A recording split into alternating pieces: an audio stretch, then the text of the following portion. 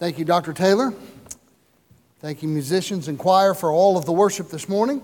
If you have a copy of God's Word, I invite your attention to 1 Thessalonians chapter 5. 1 Thessalonians chapter 5. We'll be looking at verse 16 through 18 this morning. 1 Thessalonians 5. These are familiar words to us. As I mentioned before, it's a phrase that is constant in our minds when we think of this issue of prayer. But the Apostle Paul, writing to these new believers, leaves us some interesting questions. Let's read together our text, 1 Thessalonians 5, 16 through 18. I'm going to ask you, if you would, to stand in honor of reading of God's Word.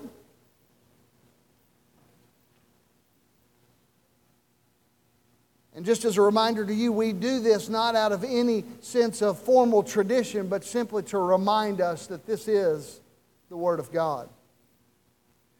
Rejoice always, pray constantly, give thanks in everything, for this is God's will for you in Christ Jesus. Let me read it again. Rejoice always, pray constantly, give thanks in everything, for this is God's will for you in Christ Jesus. Join me in prayer. Father, we thank you for the time of worship that we have already experienced. We sense your presence in this place. We are encouraged as we gather because there are words of encouragement for one another. We have spent time this morning studying your word, and now we come to the place, Lord, of hearing from your word. I pray, God, that you would speak to us. I pray, God, that you would challenge and motivate us. But, Lord, more than anything, I pray that we would surrender to you. This time of worship is not about us. Father, this is an offering for you. I pray that we would offer our mind's attention, our heart's affection to the Lordship of Jesus Christ. Thank you for your word. Speak to us now in Jesus' name. Amen. You may be seated. Again, these are familiar words, but questions arise. Namely, for me, the very first question is I think about the high challenge that is before us in these three simple statements: to rejoice always, to pray without ceasing, and to give thanks in everything. Here's my question. What is this? I mean, is Paul coming to the end of this letter and saying, I think I need to just add some challenge to believers? Well, of course, the answer is no. We believe that Scripture is written under the inspiration of the Holy Spirit, and so it's far deeper than that. But I believe something very, very significant is going on here that you and I need to see this morning. As we continue thinking about prayer together, as we continue thinking about this idea of prayer being a mark of the Christian's life and Christian's behavior, it matters how we behave. It is important that we pray as believers. So this morning I want to talk to you about the importance of prayer. In fact, if you go back through the last couple of weeks, we talked very earnestly 2 weeks ago about how important it is to pray, but from the standpoint of what is prayer actually for? What's the purpose of prayer? We said it was an act of dedication, an avenue of communication, a wonderful opportunity for making our request known to God. Last week we talked about those things that block our prayers, those hindrances to answers. Today I want us to look at these words from the Apostle Paul and begin to see together the importance of life in the Spirit. Really, if I had to answer the question, what is this? Paul here is reflecting for us life in the Holy Spirit. This is nothing other than life in the Holy Spirit. He's reminding us of distinguishing marks of the believer who is living the Spirit-filled life, namely joy, prayer, and thanksgiving. In fact, church, if you and I were to go back and study a broader section of this passage, if we went back to verse 13, he says, bear with one another in love. And then he says, be patient with one another. And he goes on and he continues to talk about these matters of love and patience and now joy and thanksgiving. Well, what are those things? we begin to see he's painting a picture of the fruit of the Spirit: love and joy and peace and patience and kindness and goodness, things that flow directly from a life filled with the Spirit. That is what is manifest in the life of the believer. I believe right now, probably more than any other time in history, people will spend and do anything that they possibly can do in pursuit of those very things. People are on journeys of just trying to earn enough money so that they can buy some sense of patience or love or peace or happiness. But the reality is, we know that those things truly are born from the Spirit of God. And here, the Apostle Paul, as he reflects the life in the Holy Spirit, begins to show us some things about prayer that I think you and I need desperately to know. Because I think there's some misconceptions about prayer. I think sometimes we draw our prayer from a place of discipline, where we say, I really don't pray enough and I need to pray more. And when we do that, I think that we're drawn to a temptation to feel guilt and shame and frustration. Well, in this passage of Scripture, it tells us some things about the will of God. I don't believe it's God's will for you to pray out of guilt or shame. Amen? There's another equal temptation, though, on the opposite end of that spectrum. I think at times some people who are devoted to praying, who are passionate about praying, are drawn to a separate temptation. They're drawn to the temptation of self-righteousness. In fact, if you think about it, nobody prayed more than the Pharisees. Nobody. With a great sense of self-righteousness. Look at me and how I pray, was their attitude. Jesus spoke the words, you must be born what? Again, to who? To Nicodemus, to a religious man, to a praying man, to a Pharisee. This is a man who would have known very clearly much of religion. And yet Jesus spoke to him and said, you have a great need, and that need is to be born again. And for us today to fall victim to either of those temptations, toward guilt and shame over our prayer life, and to motivate our prayer life out of that sense, or to be motivated out of self-righteousness, are both equally wrong. And today what I want us to do is to see from this text, very simply, the life in the Spirit and how it impacts our prayer life. Very important for us to see. I want us to do this if we can. I want us to begin, if you don't mind, with the end in mind. Look at verse 18 again with me. This is God's will for you in Christ Jesus.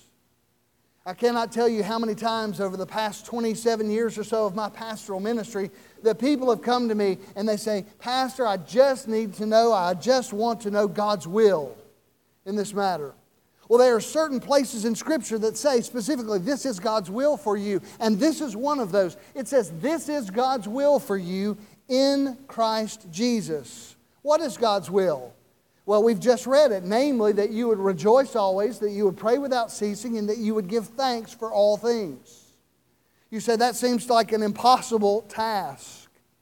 These challenges would be if they were just a motivational speech. If somebody was just saying, hey, come on, get with it, you need to rejoice always. Come on, get with it, you need to pray without ceasing. No, he says something very important. I want you to circle it either in your listening guide or in your Bible or both. This is the will of God for you in Christ Jesus. Circle in Christ Jesus. Underline that phrase, in Christ Jesus. Because without that understanding, all of the rest of it we will miss. The life that we are talking about, the Spirit-filled life, is a life of those who are living in Christ Jesus. It is a life that's revealed by Christ, and it's a life that's only possible through Christ. It's a life of rejoicing always and praying continually and giving thanks in all things, but it's only in the reach of those who know Jesus. That's why I think that there's such frustration in our culture as people are trying their best to find some sense of lasting joy. And they find fleeting moments of happiness, but the reality is that lasting joy only comes from a relationship with Christ, the Spirit-filled life. Think with me about this, church. Nothing in the New Testament is like this. You don't see any challenge of that magnitude. It's only through the coming of the Lord Jesus Christ that you receive the gift of the indwelling of the Spirit of God. Prayer flows so much from the life in the Spirit that it's only possible through Jesus. And so in a moment, as we look at this matter of prayer, we will see that your relationship with Christ is the driving force for your prayers. A man named James Denny, who wrote a book called The Death of Christ, said it very, very well. It's in your guide there. He said that until Christ came, no man even dreamt of rejoicing always, praying constantly, and giving thanks in everything. You see, it's only in Jesus that these things could happen. Now, if there's any one area, church, listen to me. I want you to look this way. I want to see every eyeball, if I may. Choir, make sure you're there. If there's any one area that I have a deep burden over our church for, is that it is for us as a church to grow in the life in the Spirit. That we would become a church led by, filled with, in step with the Spirit of God. That we would be a people not depending on the giftings of our staff and the greatness of our programming and the sermons, but we would depend wholly upon the Spirit of God. That we would seek His empowerment for everything that we do. We can't change lives, and yet we say often we desire to see lives changed. So if you and I desire to see lives changed here in Hattiesburg and beyond, in our neighbors and our nations and in the coming generation, if we truly desire to see that, then it's only going to be because we are living Spirit-filled lives and the power of God is upon the message that we preach and share. Amen? That's the only hope that we have, the power of God. And so as we see Paul writing to Thessalonica and saying, you need to rejoice constantly or always. You need to pray without ending, without ceasing, and give thanks in everything, for this is God's will for you in Christ. Let's look at this together. I would say it this way. Most of you perhaps have grasped the sense that Jesus forgives sins and gives entrance into heaven. I believe that church members all over the world have grasped that. But the reality is few have gotten this, that Jesus wants to come into our lives through the indwelling of the Holy Spirit and to mold us and to remake us, to shape us, to transform us. Most people stop at that point. They say, I want to trust Jesus to go to heaven, but I'm drawing a line there. I still want to be in control of some things. And we live beneath the privilege of life in the Spirit. We live beneath the privilege of all that Christ has for us. And the leadership and the power of the Holy Spirit is shut down in our lives. In fact, if you were to add one more verse, if we just continued in this passage, verse 19, do not stifle the Spirit. One pastor said it this way. I appreciated this so much. He said to his church congregation, we hang on and live by the empowerment of the Spirit of God and His work among us, and without the breath of His life, the whole structure of our ministry is like a house of cards that can collapse in an instant. Church family, what I'm saying to us as we move through this is that unless the power of God is upon what we do, then nothing that we do really matters. It won't make any eternal significance or difference. You prepare a Sunday school class. You organize a small group. We practice up some music. I write and preach another sermon. We put a camp on for our kids or for our students. We participate in outreach. We organize fellowships. But in all those activities, we are like Elijah rearranging the wood on the altar, and unless fire from heaven falls, nothing really was accomplished. Without the fire of God, it's just another sermon, just another song, just another Sunday school class, just another camp, just another outreach, just another fellowship. Oh, but we would long for the fire of heaven to fall upon this place and to fill our lives, to burn off the dross of sin in our hearts and say to us, we are a people that are called to Him, collected by Him, set apart for Him, that we would be used in His power.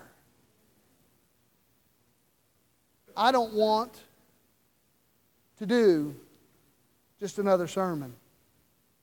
I don't want to just sing another song. I don't want our youth to just go on another camp.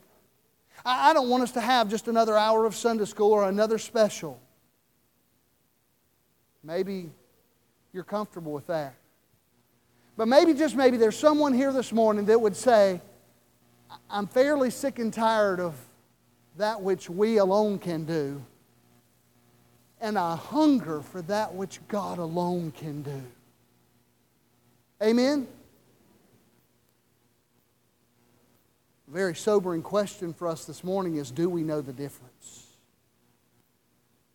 Do we know the difference between that which we alone can do and that which God alone can do? Do we sense the difference in our lives? I want to give you this morning 3 marks of life in the Spirit, 3 marks of the Spirit-filled life, if you will, and they come directly from our text. We're just walking through this text and seeing what is said here to them. The very first mark is this, that you should experience joy. That you should experience joy. The Bible says you should be joyful always. Now, Paul is speaking to young Christians, new Christians that have experienced persecution. He's speaking to Christians who are mourning the loss of loved ones. If we go back, they were asking questions. What about those who have died in Jesus? He's speaking to a church that has faced strong temptation and have gone through trials. But he says to them, I want you and God wants you to experience joy. He says, in fact, I want you to choose joy. It's a command. He says, rejoice always. He's saying in all of this, you are in Christ Jesus. And so whatever you are facing right now, there's joy that is yours because you are in Him. And it's joy that cannot be taken away. Praise God. Praise God that you are in Christ. See, as a person who is in Christ this morning, you can choose joy and to choose to be joyful. This choice of joy is to recognize all that God has done for you, even in face of all of those temptations, trials, and struggles. If you are in Christ this morning, you need to begin to think about all that He's done for you. Look at what He's done through even this book. He says He's enabled us to stand by graciously laying hold of us. He's chosen us, given us His gospel. It came to us with power and we received it. It's changed our life. It's changed our destiny. And now He's given, and He says to them, given you the opportunity to share your testimony and it impact other people. These things are true of you. Therefore, choose to be joyful. Choose to respond to every circumstance with great encouragement of being in Christ. You see, our joy flows out of being in Christ. Don't miss that first phrase, or the parentheses of this phrase. Rejoice always. This is God's will in Christ. You link those together and you begin to say, I am in Christ. I had a great conversation just this past week with one of our members about our life in Christ and all that we have. And when we begin to acknowledge the identity that we have in Jesus Christ, it changes everything. Not because of who we are, but because of all that He's done in our lives. So for you today, I simply ask, are you living in Christ? One measure, one evidence might be, are you choosing joy? I find myself very, very quickly drawn to complain. If I have to wait in a line too long for something, if I'm delayed in something, if things don't go exactly the direction that I was hoping or expecting or anticipating, I don't know about you, but I find myself just absolutely frustrated at times, and I lose sight of what Christ has done for me. That's just honest admission. I don't know if that's true of you. Maybe it's not. Maybe perhaps you're much more spiritual than I, and I need to hurry up to the next point because you're saying, we got that one down, preacher. Maybe you're choosing daily to live in joy. But I venture a guess that many of us are struggling with this because we've lost sight of who we are in Christ. As we move forward in this and think about this idea, the reality is that prayer is not just the origin of the Spirit moving, it's an evidence of the Spirit moving, just as joy is. You see, joy flows from a relationship with Christ. Prayer will flow from a relationship with Christ. Here's what I would say to you. When the life of the Spirit is in you, you will pray. And when the life of the Spirit is moving in the church will pray. That's why I go back to what I said a moment ago. I can't think of any deeper need or greater burden for our church than we begin living in the Spirit. We begin living our lives submitted to the Spirit of God. I want to see the power flow through this place. And when Jesus came to the place of saying that my Father's house shall be called a house of prayer, He was saying this establishment of the church must be upon the power of the Spirit. If it's not, then I'm just doing a bunch of talking. Think about that. Real prayer is only in the Spirit. It's not a mysterious thing. It simply means when I acknowledge who Christ is and what Christ has done in and through and for me, then it's going to flow out of a relationship with unbelievable joy. I want to tell everybody, evangelism flows out of life in the Spirit. Prayer flows out of the life in the Spirit. Discipleship completely flows out of the life of the Spirit. When I'm filled with the Spirit of God, when I'm surrendered to the Spirit of God, I want to share with others all that Jesus has told me to share with others. It's an act of obedience, an act of love. And the mission of God will be accomplished. So prayer, missions, discipleship, evangelism, all flow from the power of the Spirit. And so one mark of the Spirit of God is very simply that you will experience joy. It's nothing artificial. There's no plastic grin. Your joy comes from recognizing who Christ is and what He's done for you. I want to get out of order if I can for just a moment on your listening guide, but I actually put them in your notes this way on the screen so you'll see this. Another mark of the Spirit is that you would pray with gratitude. That's number 3. You can go down the list and then we'll come back. God's will is that you choose joy, and then God's will is that you pray and live with gratitude, that you give thanks in all things. I'll pull over only for a moment because I really want to key in on this central affirmation of prayer in a moment. But when He says to pray with gratitude or to give thanks for all things, no, He didn't say that. He said, in all things. Love does not delight in evil. There are some that have the sadistic mindset that we're supposed to just pray and thank God for everything. Thank you for giving me this difficulty. No, it says thank God in all things. Very important distinction for us today. It may help you to see evil does exist. Evil is abounding, but the truth is that God will never leave you or forsake you. And in the midst of any difficult trial or temptation, you can turn to Him with thanksgiving and thank Him for all that He has provided, including future hope that goes far beyond the temptation or the trial. Amen? Prayer flows out of great joy, and so does gratitude. No matter how bleak your life is in the hands of Christ, and the Spirit is at work within you. So we are to experience joy, and we are to give thanks in all things. And so now I do want us to go back and focus on this central theme. If you look at those 3 verses, rejoice always, pray constantly, and then give thanks. So let's look at this final one, which is actually number 2 on your list, that you should communicate with the Father. You should communicate with the Father. Prayer is open communication. Now, I imagine some of you would say, what does this mean? Does this mean that He wants us to quit our day job and go full-time praying? Actually, we know that He has just rebuked some people for doing that. They've kind of set aside the responsibilities of life for a religious cause and quit. And He said, no, if you don't work, you shouldn't eat. It's not that.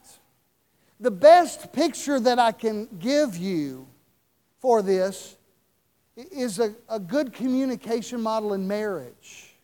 If you were to ask me, how do you and Stephanie communicate? I could give you only a partial answer, because we communicate in lots of different ways. I mean, I could go through my schedule and tell you, well, early in the morning we oftentimes sit down and eat breakfast together and we pray together before I head off into the day and take Heidi off to school. And then during the day at times we'll text one another or email one another. There's usually a call here or there. We try often to eat lunch together. There are different times we'll get together and just talk and catch up on the day. At the end of the day, oftentimes we walk together, and as we walk, we talk. We just share. But that would be such a partial answer to our communication. There are times that we communicate with each other in different ways. There are times that communication in marriage can be such that a squeeze of a hand, a glance. Can you think of those times when you look at your spouse and you knew exactly what they were thinking before a word was ever spoken? I see some sheepish grins. Most of you men are thinking, yeah, I was in trouble and I'd done something and got caught. And she knew it. You know, it's funny to think that communication at its finest really sometimes happens that way. There's just this calming sense of love and affirmation even without verbal communication. I remember counseling a young couple in their premarital stage, and they said, oh, we just love each other so much. I mean, they were almost to that point of making you nauseous a little bit. I mean, they were just so lovey-dovey. And I said, yeah, this will last. Let's talk in a year from now. And she said, it is so sweet. She said, I'll start a sentence, and he finishes it. A year and a half later, they're back in my office for counseling, and she's going, he won't let me finish a sentence. Well, it was cute a year and a half ago. Communication's an interesting thing. The reason that I bring this up, I'll go back to what I said early on in this message, that sometimes we find ourselves drawn to the temptation, I need to be disciplined to pray more. And when I read the words of the Apostle Paul to pray without ceasing, I say I need to man up and set aside an hour in the morning and grit through it and work through that and do that. And the danger is that if it's only driven out of guilt and discipline and duty, that's not God's will for us. Now, is it appropriate to discipline ourselves for things of godliness? Yes. The Apostle Paul tells Timothy that later on. Discipline yourself for the purpose of godliness.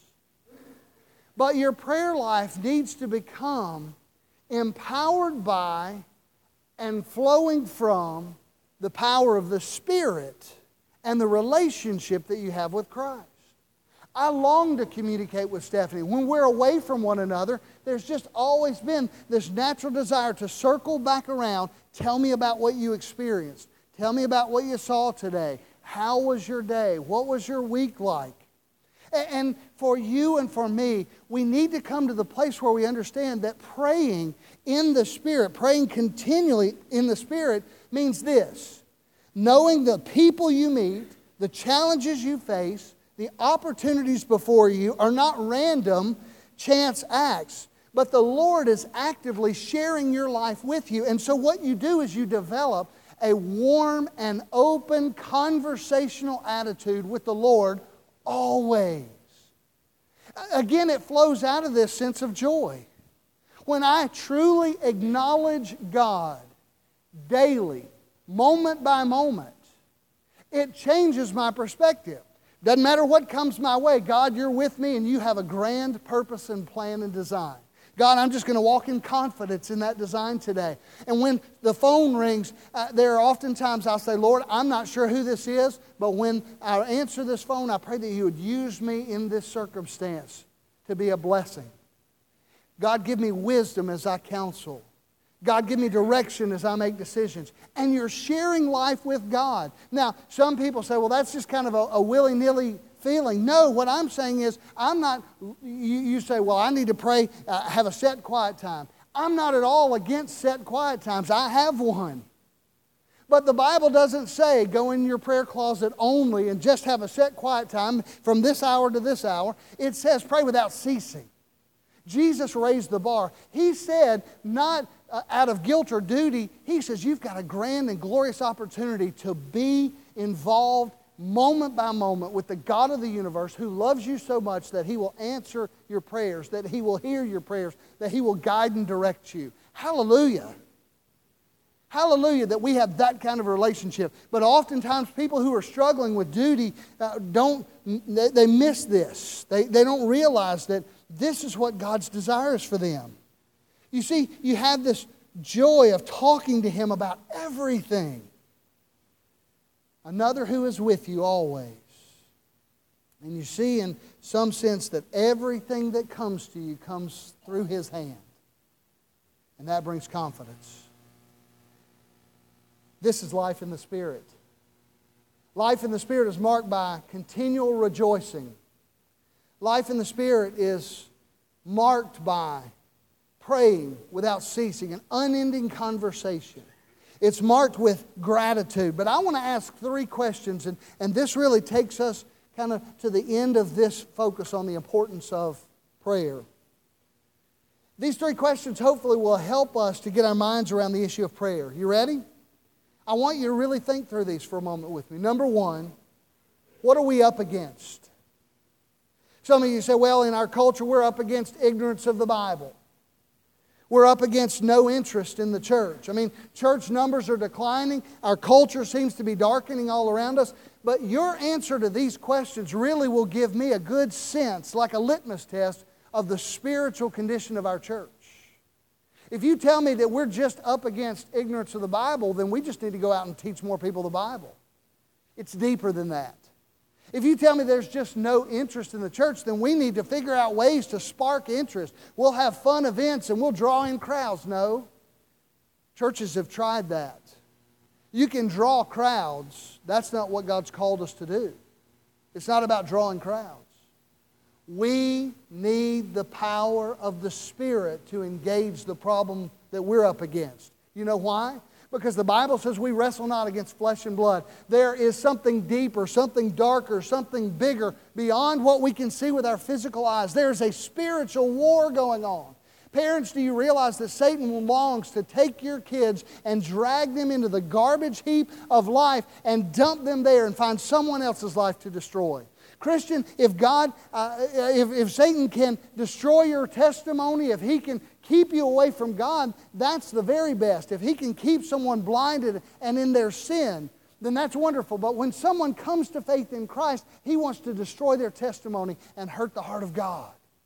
There's a spiritual war going on, and I don't know about you, but I'm sick of it. I'm ready to reclaim some lost territory. I'm ready for us to push back the darkness. What are we up against? A spiritual war, and we can only fight that with spiritual weapons, and we fight it with prayer in the Spirit, letting God reign in our hearts and flow through us with joy and thanksgiving and constant communication. Years ago, to illustrate this point, Stephanie and I were driving. We lived in Coeur d'Alene, Idaho. We were driving 30 minutes over to Spokane, Washington. Now, if you've ever been to the Pacific Northwest, there were times you could see on the big flat plains of the Rathdrum Prairie, you would see a storm brewing off. You could see the rain from top to bottom, all of it.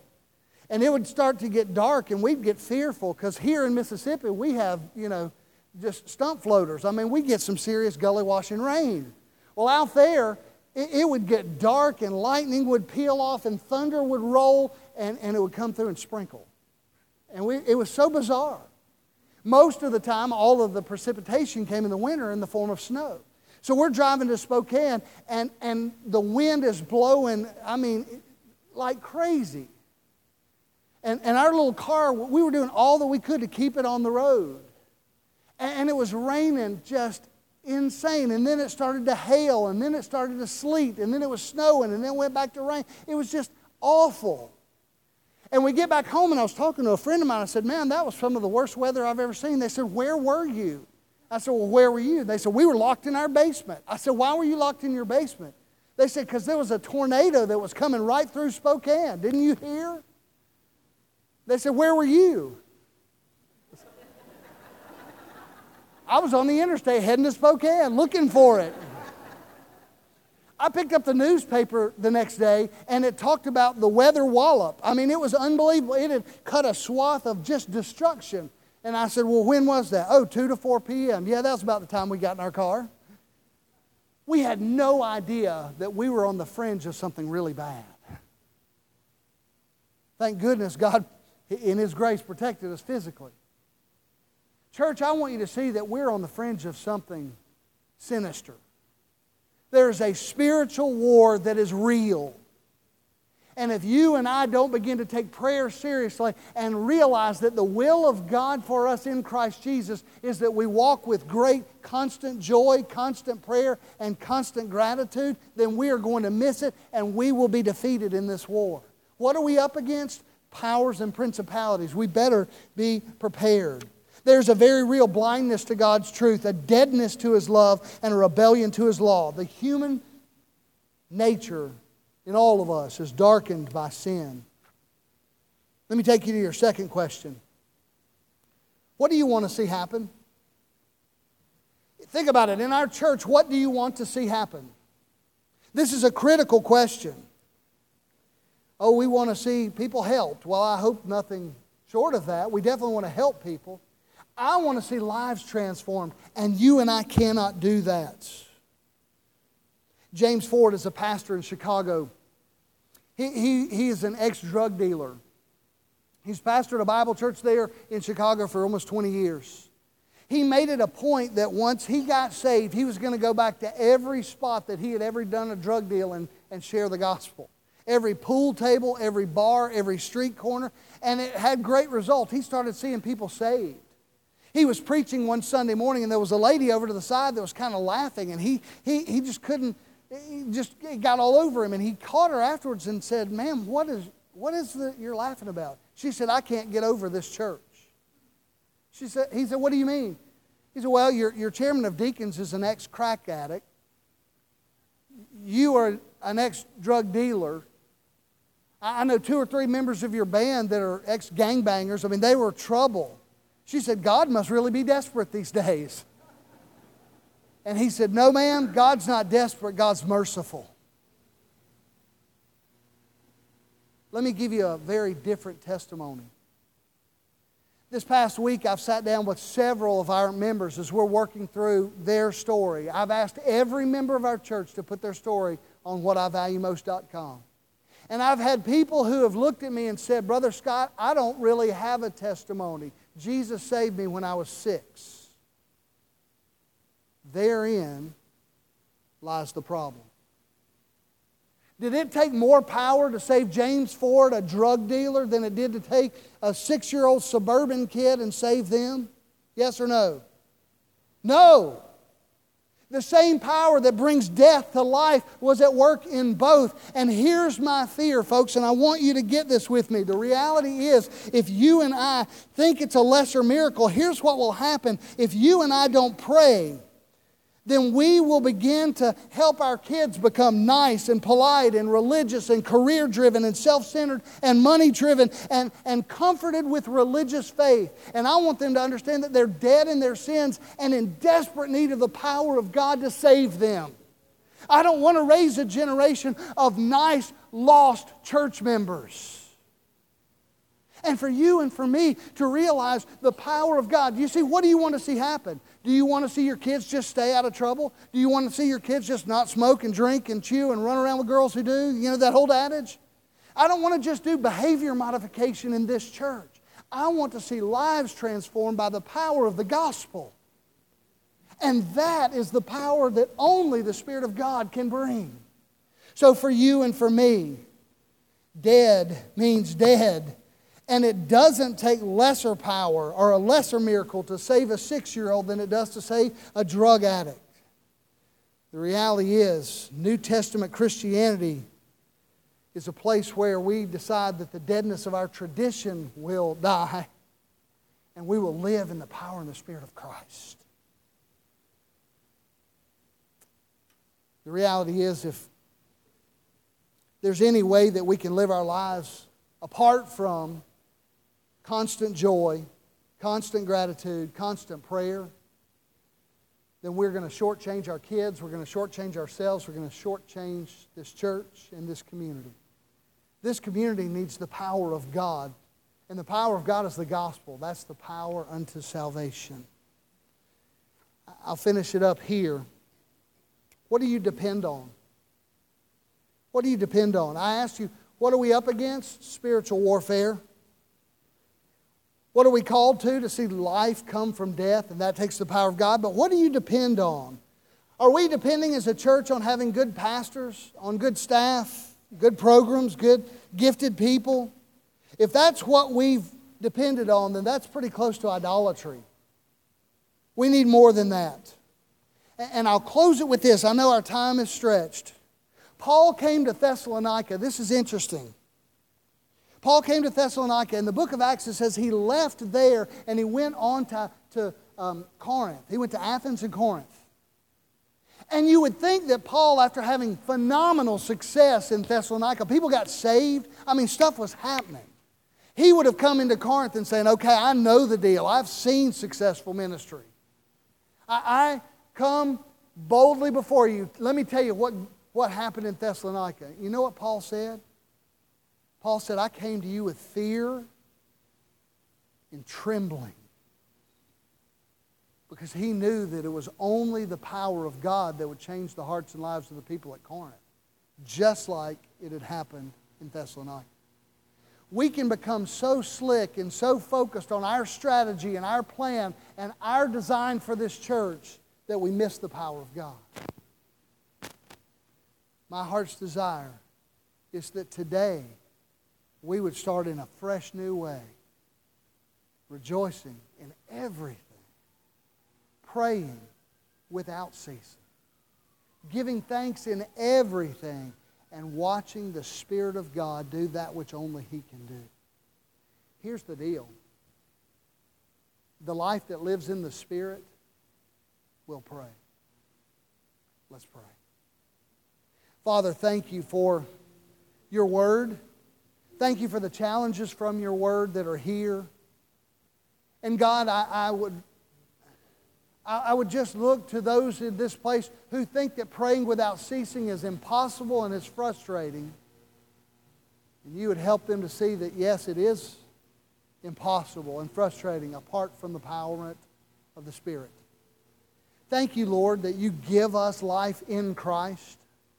Thank you that you indwell our lives, that you give us power to face whatever circumstance comes, and the encouragement to give thanks in it.